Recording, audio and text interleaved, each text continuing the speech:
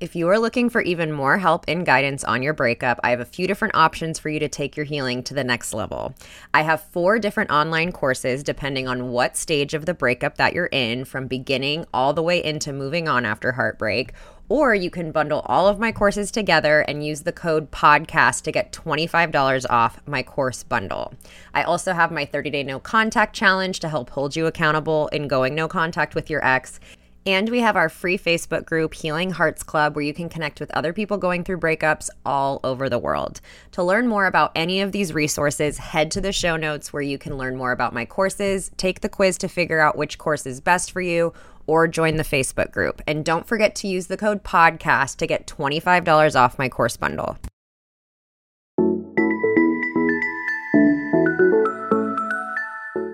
Welcome to the Heal Your Heartbreak podcast with your host, Breakup Bestie, aka me, Kendra. Breakups are hard, but you don't have to do it alone. Each week, I will be taking you through a different topic as it relates to breaking up, healing from heartbreak, growing in your single life, dating, and getting back into happier and healthier relationships. The goal of this show is to provide support, hope, tips, and to remind you that above all, this too shall pass. Welcome back to another listener episode of the podcast, and happy 2024. It is January 2nd, 2024.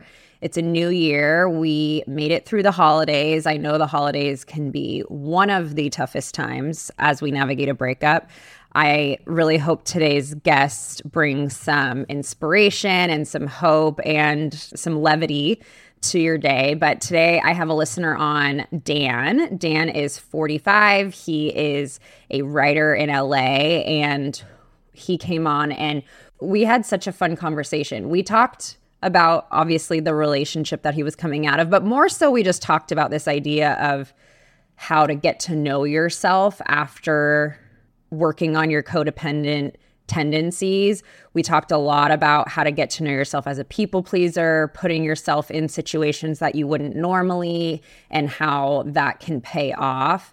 Dan's such a good example of learning as someone who is, he self-proclaimed big people pleaser. He has really taken the steps to appreciate being on his own. And I think his story and the things that he did that you'll hear about will really give some hope for those of you who feel like you'll never be able to feel okay without your ex. So I love talking to Dan. Super excited to share this conversation with you guys. And again, happy 2024. Welcome, Dan, to the Heal Your Heartbreak podcast. As someone who I have chatted with over DMs, it's so nice to have you on and get like a full-blown face-to-face conversation. So thanks for coming on.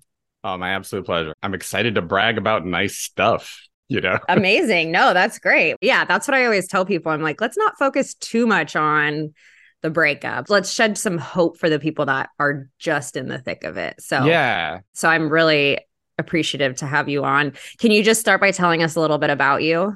Yeah. So I am 45 years old. I'm a writer and performer who lives in Los Angeles. I moved out here from Chicago about 10 years ago. And, I come from a rough childhood. I have much farther back was in a rough relationship, and I have a lot of people pleasing tendencies, like I have a lot of codependency tendencies where I feel like I'm doing a lot better since my last breakup a year ago, but I would always work on it and feel like I was making progress my whole life, just going to therapy. I've always been pretty proactive about therapy, and I'm a very resilient person. So despite the fact that I've been through all that stuff, I've always been very proud. I always am not super self-destructive. Like no matter how bad things get, I always have this impulse to just push. Yeah. Oh my God. I'm very grateful for it because it feels almost genetic. Like I feel like there's been many points where I was just incredibly depressed because of things that had been happening around me, or, just my life changing very quickly. And I've been able to just be like, yeah, but I have to be okay. And I don't know, a lot of my friends who have had rough times don't always have that. And so I've kind of the people pleasing, I think, also comes from just like knowing other people with trauma and swooping in and being the one who's got a head on their shoulders. But I have always been like, so I'll fix this. I'll fix this. Yeah. And sometimes you really just need to focus on your own life, your own choices, your own responsibilities. And it can be really tempting to see somebody you care about and be like, well, I know how I could help. What if I said this is how I could help? Like, it gets really codependent really fast.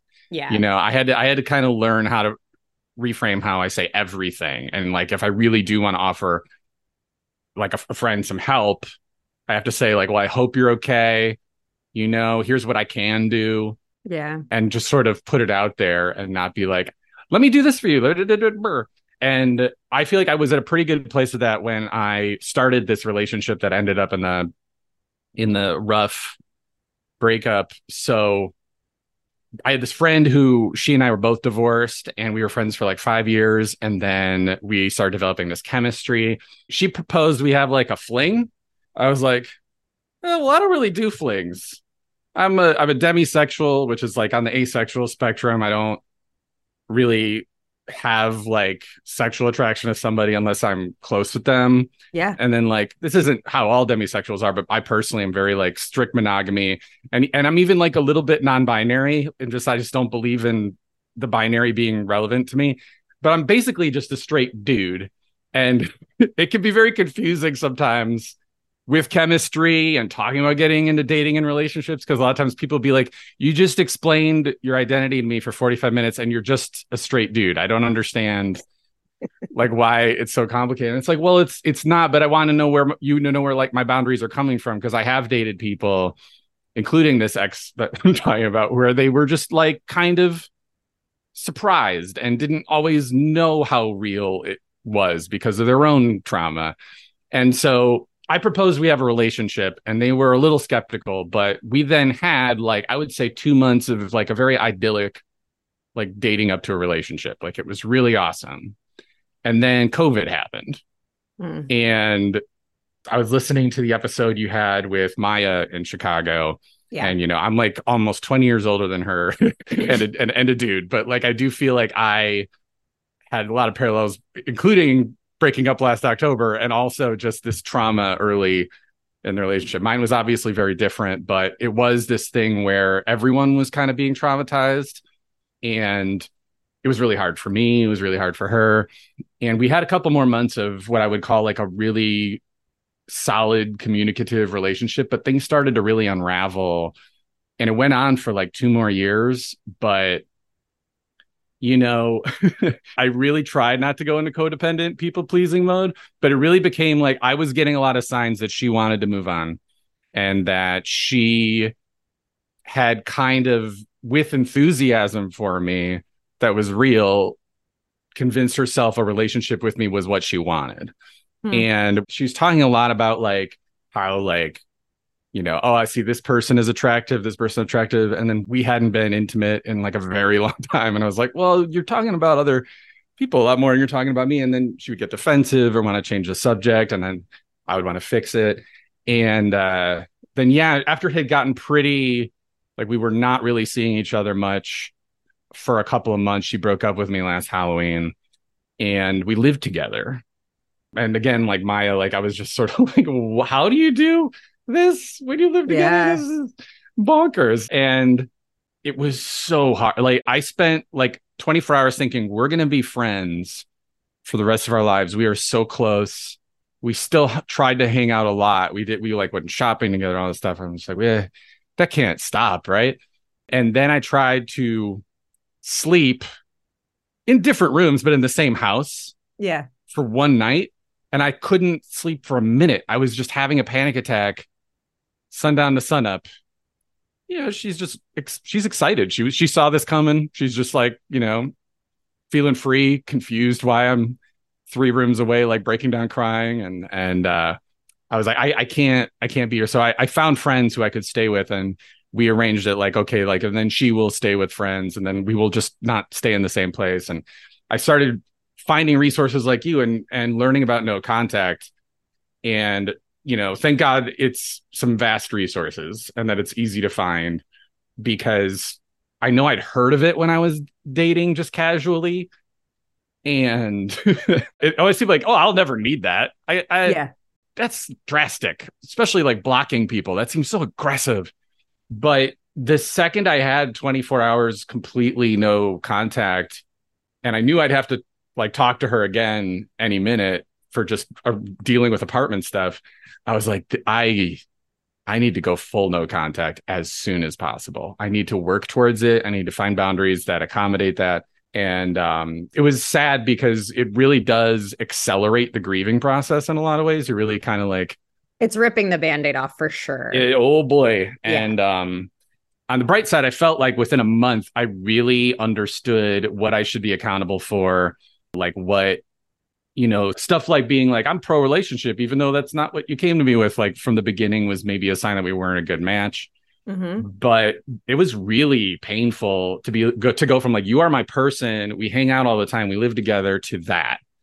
And to go, I don't really know if I ever want to see you again, like at all, which is the case. I've been like full no contact since our lease ended, like this mid-December last year. Okay. And they were stunned that I wanted it. They didn't get it. I think we had some issues during the relationship where it was like I would bring up boundaries and she would be like, what? And then later she'd be like, how come you don't have any boundaries? And I'd be like, well, I did. You just didn't like them. Yeah. And you changed the subject. Didn't really want to hear them. Yeah. When you are like, but I love this person, it's kind of startling how much you will compromise your boundaries and what you want without realizing it's really a compromise. And like, you'll set things aside without realizing you're setting them aside. You'll be like, oh, well, we together are working on this. When in reality, what you're saying is, I don't value this as much as other things. And I'm letting my partner see that I don't value that as much. And they're going to take a cue from that. Yeah. And I really learned this is something I really appreciate about what you do and how you frame things is you can be pretty hardcore with how you pitch stuff like no contact, but then you come back and you're always just like, hey, everybody, if you heard me taking the hard line and you were worried there were no exceptions to this, yes, you're like, I just want to qualify this. I always really appreciate that because I feel like, especially like with the non-binary thing, I don't think that really changes who I am or what I do very much. But I do feel like I don't relate to a lot of masculine points of view where they're like really aggressive about advice and just sort of bark it at you and tell you that this is what you got to do. This is what you got to do. I start just tuning it all out and being like, okay, this feels like it's more about you having therapeutic power over me than me actually learning anything. And I feel like you do a really good job of encouraging people to take a hard line with stuff and still qualifying it. Like the no contact thing, it's just so important you have that space to just not see them. Yeah. I think you need the hard line to hear what's going on internally with yourself because there needs to be so much nurturing that happens during a breakup, but it's really hard to nurture yourself when there's so much noise from an ex getting in there. And the thing is, like, there's already noise. You're thinking about, that's why I always say, like, cut the triggers you can because you're going to be triggered all the time. So cut whatever you can out, whatever is within your control. And I loved what you said about boundaries too. There's this really big misconception with boundaries, me included. I used to think this way, that boundaries were this very, I'm going to use the term that I used to identify with it, very bitchy thing to do. And it's to ice people out of your life. And it's more about someone who doesn't care what other people think about them. Mm-hmm. But what I've learned is for people that do have the codependent tendencies like me, those are the people that need it the most. Those are the people that need boundaries the most because they're the ones, they're most sensitive. So many people out there who don't have codependent tendencies can just say things on the fly of like, no, I don't want to go do that. Or no, that's not going to work for me.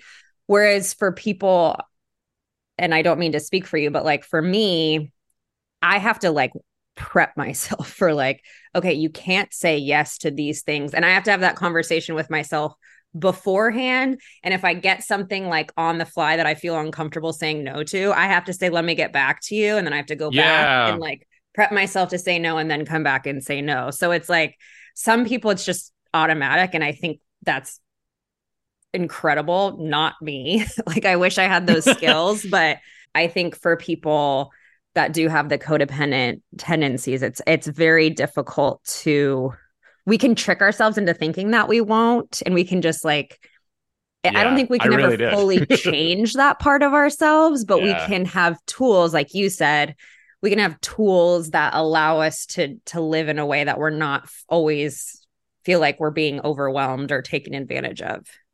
Yeah, I went to my therapist when I had that boundaries conversation, like, why are they not sticking?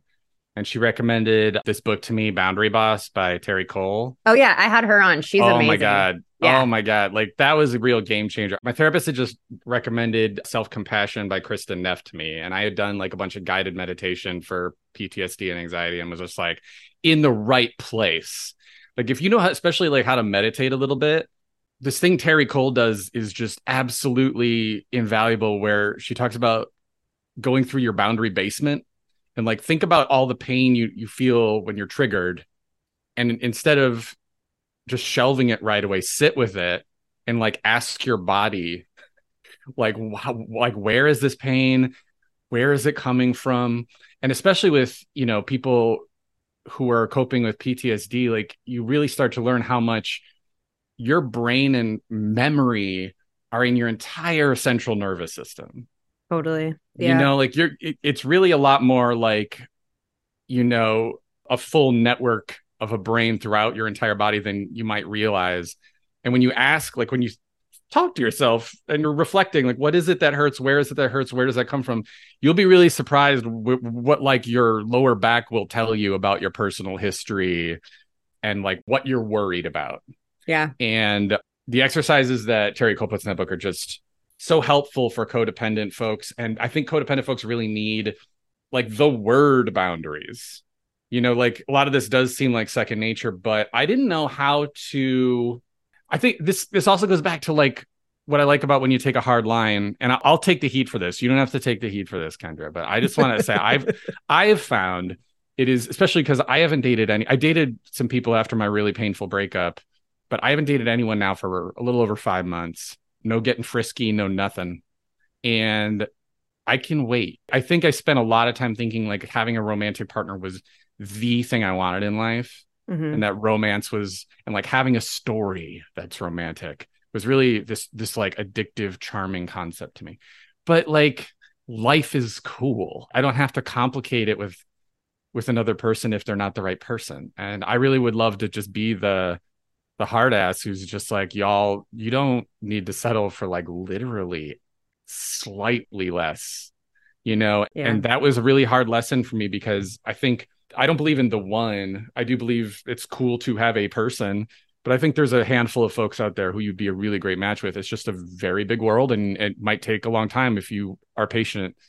And I'm willing to be patient. Like I'm willing to like even not go on apps. I don't think apps are for me.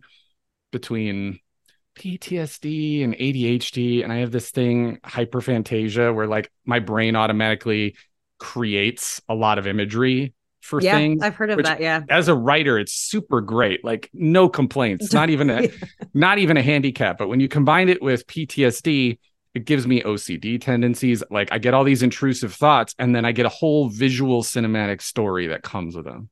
And I really need to be like, those romances I told myself I wanted, that I created, that's all shit my brain made up to comfort me. And that's nice. Thanks, brain. But I shouldn't make a compromise that'll make me miserable just because I think I'm close. Because trying to get someone to fit a mold, it's ruin. Like you can't pursue somebody who's close, because they're an autonomous human being, and they're going to be like, something feels off here. Like they don't know who I am. And it's because you're trying to imagine them fitting this story in your head. And so I've really found it's handy to think like this. And I want to encourage anyone just like, be ready to just wait forever, because you'll be okay. Like you're an awesome person. Learn how awesome you are. Learn to enjoy how awesome you are. I've had so much fun with my friends. I've reconnected with an old friend from college who was my best friend then. And my girlfriend at the time pressured me to stop talking to her because she was threatened by her. Okay. And my best friend from college is now married with a kid, very happy with that life. But I reached out to her and I was like, hey, I think I was kind of a dick and I iced you out. And she was like, oh my God, I didn't know how bad I needed this apology. I haven't talked to you in forever. And we've gotten really close over the last year. I've That's gotten incredible. I've gotten close with her husband and her kid even because they're just like, oh my God, it's Dan who we've heard about. And I found just through the writer performer community, more people who are just positive influences who are enthusiastic about hanging out with me and just like how nice it is to have that be completely platonic, and like not have there be any like, oh, is this friend attracted to this person? Like when you're young and you don't have like no one has boundaries. You're these adults who are just sort of like, well, I showed up to have fun. My libido is this whole other conversation we don't need to get into, and I found so many enriching friendships because I have like really reframed the idea of being in a romantic. I think I would still like it. And I have a friend who's getting married in a week who's like, oh, when I'm done getting married, I want to set you up with one of my friends because you're like so great. And I'm like, all right, well, I'm not going to bug you about it. Yeah. See, that's the thing. You can want both. Like, I actually just feel I was talking to about this with someone in another interview. I think there's another misconception of like, oh, I like my life liking your life single does not mean I never want a relationship. It can be, hey, I'm open to it. But I think what you're talking about here is a mistake that a lot of people make is when they're in a relationship, they have this compartment in their brain and their energy for a relationship. And then that goes away. And obviously the breakup and the void that's left there does take up a lot of energy, especially in the beginning. But I think a lot of people just hold that space and put a ton of energy into it instead of just being like, okay, I'm just going to move this compartment to the side for right now and put my energy elsewhere and then come back to that later if that shows up, But I think a lot of people continue to put energy into either their ex, the next person that they want to date, fantasizing about the next person that they want to be with, hyper fixating on how much they hate their ex, instead of, doing what you did, which is, I'm just going to push this to the side right now and I'm going to invest in my friends. I'm going to invest in my career. That is, I think, one of the biggest keys to being able to let go of a breakup and get to a place where you feel content not being in a relationship. And I think framing it and word choice is really important. I'm just so sensitive and I hear you using words where I'm like, well, what I would say instead of pushing it aside is I am setting it aside, because it's like you're not being aggressive with your lack of a romantic life. No, that's very true. And also it's not even about what you're setting aside. It's not even about what you're letting go of. The grieving will happen. You really should just be focused on what are all the awesome things I could be doing.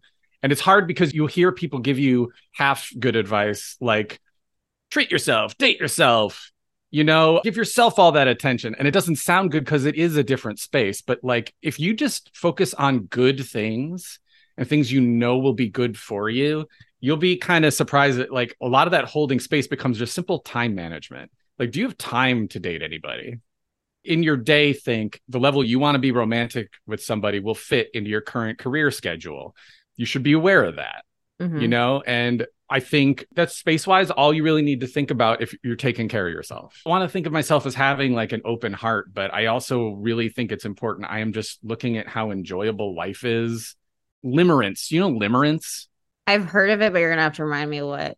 Okay, so I didn't know this word existed till like 3 months ago. Okay. But I feel like I've heard it on a podcast recently, but I don't know what it is. I think it's maybe coming back into fashion after being a word for like hundreds of years that was like just too specific. But like it is, I saw this Venn diagram because I've been through SLA. Her name's Pia Melody, who does like Love Addiction book, is really good. Yes. But there's this like Venn diagram of on one side is a crush, on the other side is limerence, and then in the middle somewhere with some of those traits is healthy love. And I stared at that Venn diagram for a long time and started reading the caption under it about limerence. I was like, oh no, I don't think I like have ever had a crush. I think I have intrusive thoughts, and that's limerence, where you're like imagining romance with somebody. You're ruminating on it. It's limerence. You have limerence for someone, you don't love them.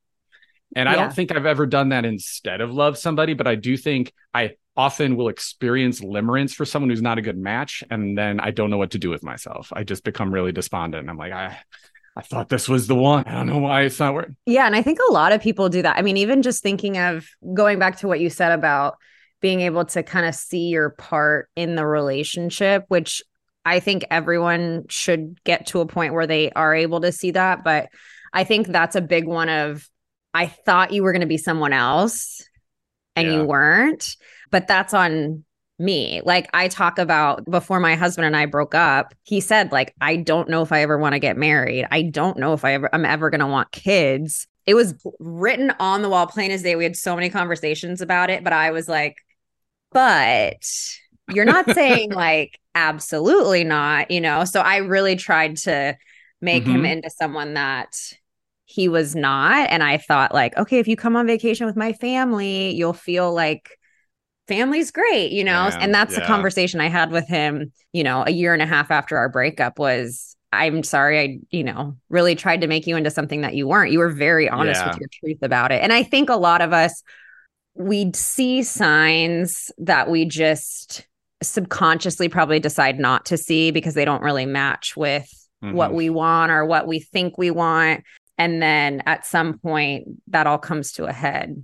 I had a lot of signs. There were things like I would have like a really bad experience with the doctor because I'm a cancer survivor. I have to sometimes get checkups, and I had all these like secondary things happening later in the relationship where I had to go to these specialists, and I would have a really bad experience to the point where I was like, anyone would have this happen to them, and I know they would be traumatized, and I would want to talk about it with my ex, and she would just go, like kind of wince and start looking at her phone like while I was talking. And I'd be like, that's not. And I told her, I was like, that's not okay. Like, wait a minute. I'm just not going to tell you this if you can't have an actual Hold conversation. Space for it, yeah. And I feel like I saw so many moments like that where I should have just walked, but I was like, I can fix this, or we can have a conversation. And I would just think about all those compromises. And it's like, y'all, you're great. Walk.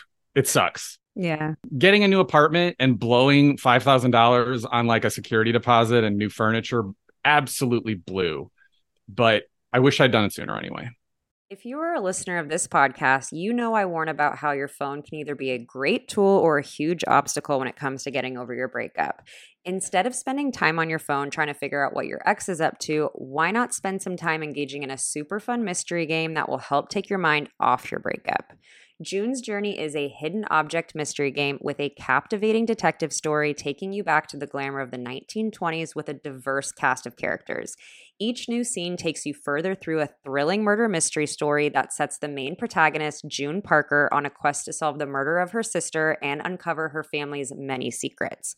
I am such a big mystery and puzzle fan, so this game has been so fun for me to get into. When I'm looking for a little escape from reality during the day or a way to relax that doesn't involve social media, it's been so fun to use my brain in a new way by diving into June's captivating quest and engaging my sense of observation to find the hidden clues. Discover your inner detective when you download June's Journey for free today on iOS and Android. This show is sponsored by BetterHelp.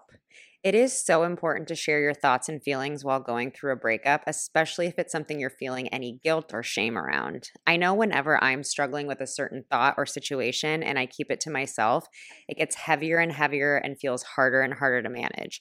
I truly believe we are as sick as our secrets.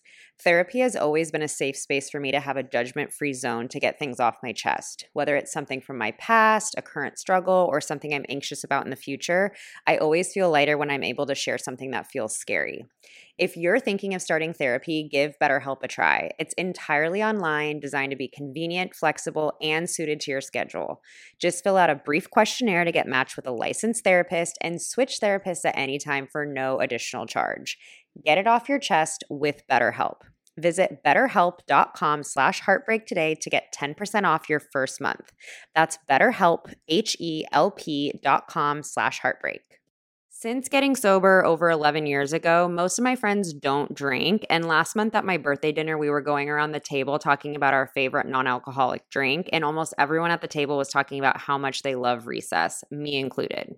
Not only is Recess Mood a delicious drink, Strawberry Rose is my favorite, but they also have Raspberry Lemon, which is so good, Lime Citrus, and more. It's made with real fruit. It's only 20 calories, and it comes with functional ingredients like stress-balancing adaptogens and mood-lifting magnesium, so it can also bring me a much, much needed moment of peace. So whether you're like me and are always on the hunt for functional and tasty non-alcoholic drinks, or you're just looking for something healthy to unwind at the end of the day, Recess Mood should be your go-to. You deserve a healthier way to unwind. Head to takearecess.com/heartbreak and get 15% off Recess Mood, your go-to alcohol replacement. Yeah, I mean, I think I know a lot of people who have had bad relationships in the past, and then a relationship crosses their path. That's not bad. It's not like terrible. This was still somehow like the most healthy long-term relationship. Totally. Yeah, that's what I'm saying. It's like there's so many good times layered on top of this that it was really easy to get confused. Yes. And that's the thing. That's why we have to like be in multiple. I mean, that's why I think we need to be in multiple relationships, because we do need to learn like both sides of our spectrum of before we settle down, before we figure out what our middle is, because no one can tell us what an ideal relationship is going to be. It's something you kind of have to feel and experience. Yours. Yeah. And everyone's different. There's no like guidebook on these are the things that you need to prefer in a relationship. So I know that can be true of like, okay, well, this happened to me after my abusive relationship. I was like, I was not yelling. So, I mean, yeah, I got a lot of multi-day silent treatments where I was like, well, they're not yelling. Yeah. Yeah. Yeah. Like, and I found something like when you say multiple relationships, I think about this really weird lesson I learned. Again, I'm focused on my PTSD and my central nervous system and the healing I've gone through for that, and like Pavlovian stuff. Mm-hmm. I've never had one of my therapists bring up Pavlov. And it is kind of like a very unsexy kind of like unfun. I just remember it from example. Like AP chemistry or not chemistry, psychology class in high school. That's like the last time I feel like I heard about that. This might be a terrible example, but it's what I think of, and it might be helpful to hear this. And it was like being tortured. I'm very sorry. I've been a vegetarian my whole life, so I'm very aware of this stuff. But like the dog was like hearing a bell and its mouth would salivate. Yeah, it's because it was expecting it. I feel like your body and your brain expect so many of your favorite things to happen the same way that you have to kind of condition yourself to enjoy them by yourself. Like I would go for a walk with my ex and think, I love going for a walk with my ex. This fucking rules. I love all the weird birds that fly by. I love talking about stuff. I love people who left nice furniture on the curb that maybe we'll pick up later. And then when I would go for a walk by myself right after the breakup, I'd be like, this is what we used to do. We used to walk, but like everybody walks. And if you go for nice walks, if you like go for hikes, if you do things like alone, it's not so much about treating yourself or dating yourself. It's really just like telling your central nervous system like to expect a nice thing alone. Because the first few times you do it, it's like, oh, they should be there. Why are they not next to me? Mm-hmm. I'm conditioned to have this person with me when I go to a nice restaurant, with me when I go to the movies. Where are they? Where are they? But you have to get out of the house and do all that stuff alone. Even if you think it's going to suck, and it might, you have to do it without depending on another three-dimensional human being with their own needs all the time. Yeah. You have to know, like, this is great for me. And condition it. Like your brain will know before your body does. And you kind of have to sometimes tell your body to catch up and be like, when you're experiencing raised heart rate, sunlight on your skin, don't look to your right and expect another human being. Like it's really kind of this weird basic thing for me sometimes where I have to kind of train myself in this. Pavlovian sounds so dumb, but like I really do think it's that simple. So I had Dr. Amen on the podcast, and he said that when you go through a breakup, your brain is literally looking for your ex. They're like, where are they? Yeah. Where is my like source of dope? Where's my dopamine hit from this person? Them dopamine hits. Where are they at? Yeah. So your brain's actually looking for them. And it's so much of a breakup is changing habits or just readjusting habits in a way of, if you haven't exercised your whole life, the first time you go, it's going to suck. Oh my God, I did that and it was horrible. And you're not going to like love it right away. It's something you just have to kind of keep doing. Just like we can adjust our taste buds. There's so many things we can adjust, but there is discomfort in the beginning. Yeah. And I love that you can tell yourself, I'm going to go on this walk. It's going to I'm going to think about my ex. I'm probably going to get sad, probably going to be really in my head that people think like, oh, why is that girl walking by herself? She must be so lonely. Like, all these things that our head makes up. If you can just say, hey, I'm going to do this. I'm going to feel this way, but I'm just going to do it anyway. Then the next time it's going to be easier. So 2 things I want to say to that. First is Yeah. You have to kind of like learn to take a huge risk. There's all these places where I want to go that I know, oh, there's only going to be dates there. Like I went to a haunted house the other day and it was like, wow, I'm the only solo person here. All these couples at the haunted house. It's such a couple thing to do. And I'm like, not going to worry about it. Not going to worry, but you'll notice it. And you have to Yeah. kind of console yourself and be kind of like, you're rad. Everyone's gonna be like, who's that rad person by themselves? Or like, I'll be, listening to music on my headphones and I'll kind of just want to like dance while I'm listening to music, but I'll realize I'm on a busy street corner. It's like, I'll dance on the street. Who cares? What am I worried about? It doesn't matter if someone sees me dance. People like that stuff. And so there's that. It's like, it was a conditioning thing. Maybe I'll think of it. Yeah. And a lot of this has to come down to putting yourself outside of yourself. I like to keep reminding people, yes, you should trust your gut. Yes, you should trust your intuition, but your thinking after a breakup is just messed up. It's not real. It's so dramatized. It's so not true. It's so negative towards yourself. So you kind of just have to, in that situation, if you're surrounded by couples, and just think back to when you were a couple and you saw a single person. You're not like, wow, what a fucking loser that person is. No, you're like, oh, there's just another person here at this haunted house. Like, we don't think about other people the way that we think about ourselves. So sometimes you have to put yourself in another person's shoes and be like, it's not a big deal. I'm the one making it a big deal. Really just shouldn't think of yourself as I am single. Because that's kind of like saying there's a binary of like, oh, either I'm in a relationship or I'm out of one. Yeah. And it doesn't matter. You should just be happy. If another person is there that you can have like a healthy interdependent connection with, hell yeah. Great. Yeah. But like, you should never. There's a great thing that Terry Cole says in her book about just like adults can't be abandoned. Your sense of abandonment from childhood is very legitimate. Your trauma, very legitimate. However, you're grown up. Unless you have a severe handicap, you're designed to be autonomous and not be abandoned by anyone except yourself.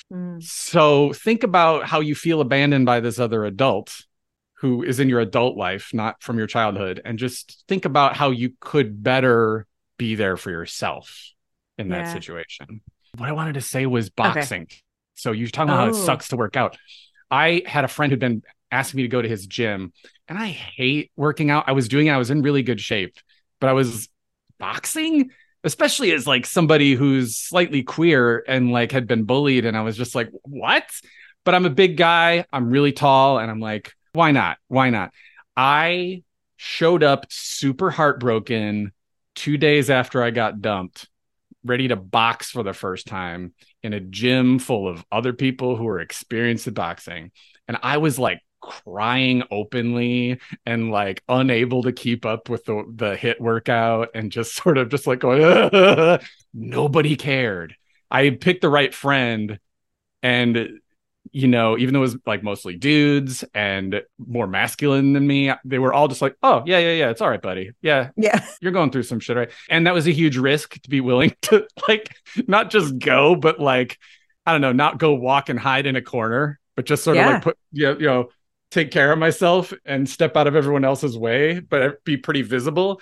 And it was embarrassing, but also I didn't have to be embarrassed. Yeah. And it felt really just sort of like, well, I'm doing what I got to do. Whatever, there's nothing to be ashamed of here. My friend's not embarrassed. My friend wanted to talk to me. People wanted to come up to me and tell me to come back. If they were so uncomfortable, they wouldn't have done that. But I was lucky enough to have, presence of mind, self-esteem enough to carry myself like, yeah, I'm sobbing, but I'm okay. I'm managing. Mm-hmm. And I think everybody deserves that. And I don't want to hit anybody. I hit an adult for the first time in my whole life, just going to the gym after my breakup. It was my friend who was begging me to hit him in the face. I think boxing is the number one physical activity that I would recommend for someone going through a breakup. And I don't even like the idea of like, oh, I'm hitting because I'm angry, or like want to watch competitive boxing. I can't watch competitive boxing. No, but yeah, not into macho sports, except for snacks. I will come to your house for macho sports if you have good snacks. It's just not appealing to me. But like the way, it's a lot of HIIT workout, a lot of core workout, a lot of stamina, a lot of learning how to carry your entire body and use force and strength with it without hurting yourself. Yeah. You I think it's learn to also do it like without hurting. moving those feelings out of you, you know, when I'm talking about like your nervous system kind of thing. Like, Yeah. I just always would walk out feeling so much lighter from it because it would be like, okay, like things were moving. Yes. I don't know what was happening, but things were just moving in and out of me. And Yeah. yeah, and it would feel so good. But to what you were saying about the abandonment thing, I love that. I Mhm. don't even remember us talking about that when I interviewed her, but it is so true that I think a lot of the time what we face when we're going through a breakup, and this isn't true for everyone, but I think a lot of what we face is realizing that we majorly self-abandoned Yeah. within, Oh, yeah. not so much that the other person abandoned us. And there are cases where it 100% feels like that, but we realize, oh my God, I just totally self-abandoned. And now Yeah. I'm stuck with me. I'm stuck with myself. And so that's why I think so much breakup stuff is get to know yourself and all that, because Yeah. probably you lost a good chunk of that within the relationship. I forgot what part of me was resilient, you know, like I forgot Mhm. what made me so resilient. And it was accountability. It was like, I'm really good at being like, yeah, I did that. I own that. I'm supposed to be accountable for that. Do I always do it great? Of course not. I'm a human being, but like, I'm really good at being like, I'm accountable. Like, that is mine to take care of. And I had to learn to do that for myself. I had to learn to be like, I'm not making myself feel great. What am I denying myself just so I can be like what I think is good around other people? Like, I really deserve to be giving myself all kinds of psychological support just all the time, all the time. Mm-hmm. That's awesome. The way your work intersected with Terry Cole was really great for me. Really liked your workshop on moving on. I took it right as I was about to start my 6 month sabbatical from dating. So I was like, great. I know what I'm building towards, but I'm not going to do it for a while. Totally. And also there's this woman, Amy Fielder. Do you know her? No. She does life coaching for people who've experienced trauma. Okay. And a lot of it intersects with relationships. And it's really good, I think, for folks to treat yourself to some resources. Really Yeah. be diligent about taking a step back and objectively seeing, is this person, you know, qualified? Is this the kind of help where they should be accredited or have a third party kind of like medical blah blah blah, and really give yourself a lot of it. I got myself an Audible subscription, not because I love throwing money at Jeff Bezos, but because I just was like, I want to be able every month to have another book about taking care of myself or relationships. And even if I don't agree with the point of view, I got another book next week. I'm just going to try to learn, Yeah. you know, and so helpful to just start absorbing all this knowledge and fitting it together and realizing like what you are as a puzzle. Totally. I love that. It's just about getting, when people say, how do you date yourself? Which I don't know Give how I yourself feel. gifts. Like, Yeah, I don't know how I feel about that it's whole weird. term. It's like, it sounds really, it's like a very cutesy term. I think there's a lot of these cutesy terms that gets adopted, but how do you do that? I think a lot of it is when you're dating someone, you're curious about them. You're asking them questions. It's like, how do you get Yes. curious? It's getting curious about yourself of like, okay, Yeah. what makes me tick?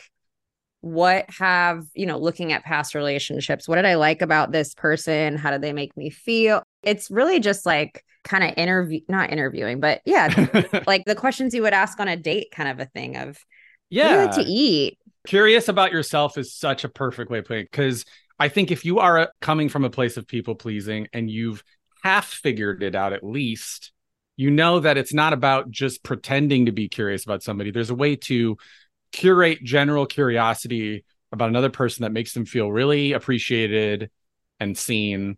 Why are you not doing that for yourself too? There's really so much more you can be doing for yourself. If you've ever had a therapist or somebody tell you that you might be a people pleaser or you have codependent stuff, just, yeah, like, what are the healthy ways you can focus on yourself? Don't worry about dating yourself and all that junk. What can you give yourself? Gifts, not my love language. Even love languages, like, what is going on with those? I feel like it's that love languages, attachment theory, there's so much there Yeah. that is for you and not for you to weaponize against a partner. Yes. And that's why I Especially always tell attachment people, theory. Like, attachment yes. theory is so you can understand your own attachment issues. It's not so you can go, well, my ex was avoidant. Blah. It's like, yeah, they probably were avoidant, but also that's for them to work on and they're gone. So don't. I typically tell people, I'm like, don't even get into attachment theory until you're like a little bit out of the breakup. Because so often they'll be like, God. If only I had this book during the relationship, like I would have fixed it. And so many people are like, I want to send this to my ex. And I'm like, please, no, please don't. This is not about your ex at all. Because I discovered that during my relationship, I took like 5 tests, got real clear about what a path towards having secure attachment would look like if I could ever achieve it. Obviously anxious. And then got my ex to take a test, very bitter about having the conversation with me. Turned out, quote unquote, slightly avoidant. That triggered me in so many ways where I want to be like, slightly avoidant. And it's like, who cares, Dan? Just let their test be their test. Let their issues be their issues. It's got to be about your side of the street. And I find there are a lot of folks out there who will be like, oh, you got to take care of your side of the street. And they don't take care of their side of the street. There's a lot of double talking out there in the self-guidance community, relationship community, psychology community. And you really have to kind of give yourself enough respect to collect a lot of it and sift through it, figure out what is important for your process, all that stuff. Yeah. And even like kind of to close this out of going back to what we were talking about in the beginning of not necessarily being the one, but there's like all these people out there. My AA sponsor would always tell me when I was single and really wanting in the beginning of being single, really wanting a relationship, she was like, you're cooking. Like you're literally just a dish. You're cooking. There's someone else out there. They're cooking too. When you guys are ready, you'll come together. But it's like, you're not going to do anything by just wishing to be in a different place. And you're so much better suited to like enhance that cooking that you're doing. Yes. And then that will bring you to the right person. That's such a lovely way to frame it. I know it's kind of weird to think about us cooking, but like I liked, sure. I liked the analogy. Well, the reason it appeals to me is I think my biggest struggle has been the idea that I don't really believe in fate. I'm a secular person. And I think like a lot of my friends, especially ones just I happen to have met in life, they're not secular or they are. Like it's really 50-50. And there's so much advice that's like geared like only towards people who believe in fate and destiny. Yeah. That doesn't appeal to me. But you know what I found out if I'm having a good day and I feel great, if I feel cooked, right? If I feel like maybe I won't feel this way tomorrow, maybe I won't feel this way even in like an hour. But like today I feel like I'm healed and I know what I want and I'm going to have fun and be kind to me and other people. People hit on me at bars and stuff. Yeah. And I'll be like, really? Okay. And it doesn't mean I'm going to pursue it, but it is sort of like, oh, I'm radiating something. And I might not know, like, I might not feel like there's higher power necessarily, but it's a really good like lesson in, well, I'm not putting anyone on a pedestal. I'm healing. I'm doing well. And people notice maybe just a very slight change in my posture. People notice that I look like I know how to take care of myself. And they're like, oh, well, they can take care of me.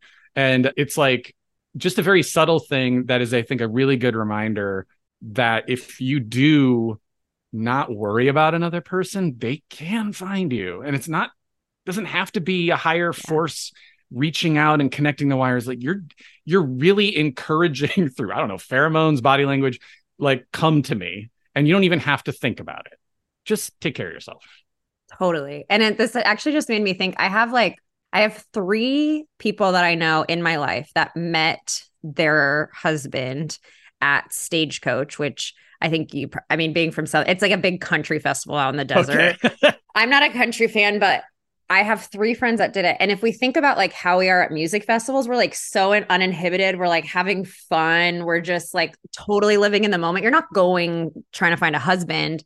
And 3 people that I know met husbands there. And it's probably just because of what you were saying of like, they were just having fun and being themselves and not worrying about it. And that's when that's when someone popped right into their life. So many relationship guides are like, you have to get on apps.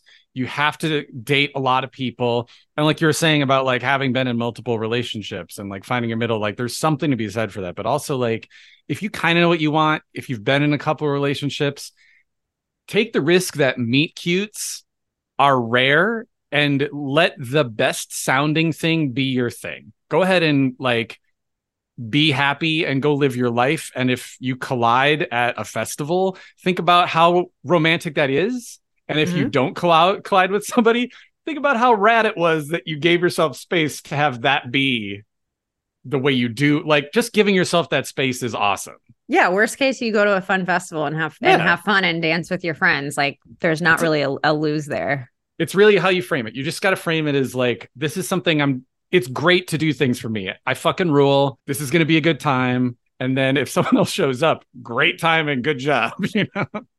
I love that. Well, Dan, this has been so fun talking to you. I really, really enjoyed this talk and really excited for other people to hear it, and super excited to hear what's next on just this journey of yourself, which is awesome. We should all be like, even though I'm in a relationship and a mom, like, we should all be on the journey of self. I think that's a great lesson to come out of this episode. Just trying to be present, you know? Yeah. Yeah. Well, thank you so much again. Thank you. I hope you enjoyed today's show. If you loved it, I hope you'll leave a review and share with your friends. If you're not already following me on Instagram, head to @YourBreakupBestie, where I'm sharing new content almost every day. To join our Facebook group, Healing Hearts Club, where you can connect with thousands of people from all over the world going through breakups, head to the link in the show notes. And don't forget to check out my online courses for more in-depth help through your healing journey. I always end these episodes the same way, reminding you to be nice to yourself, stay connected with loved ones, and the biggest reminder is that this too shall pass. I promise.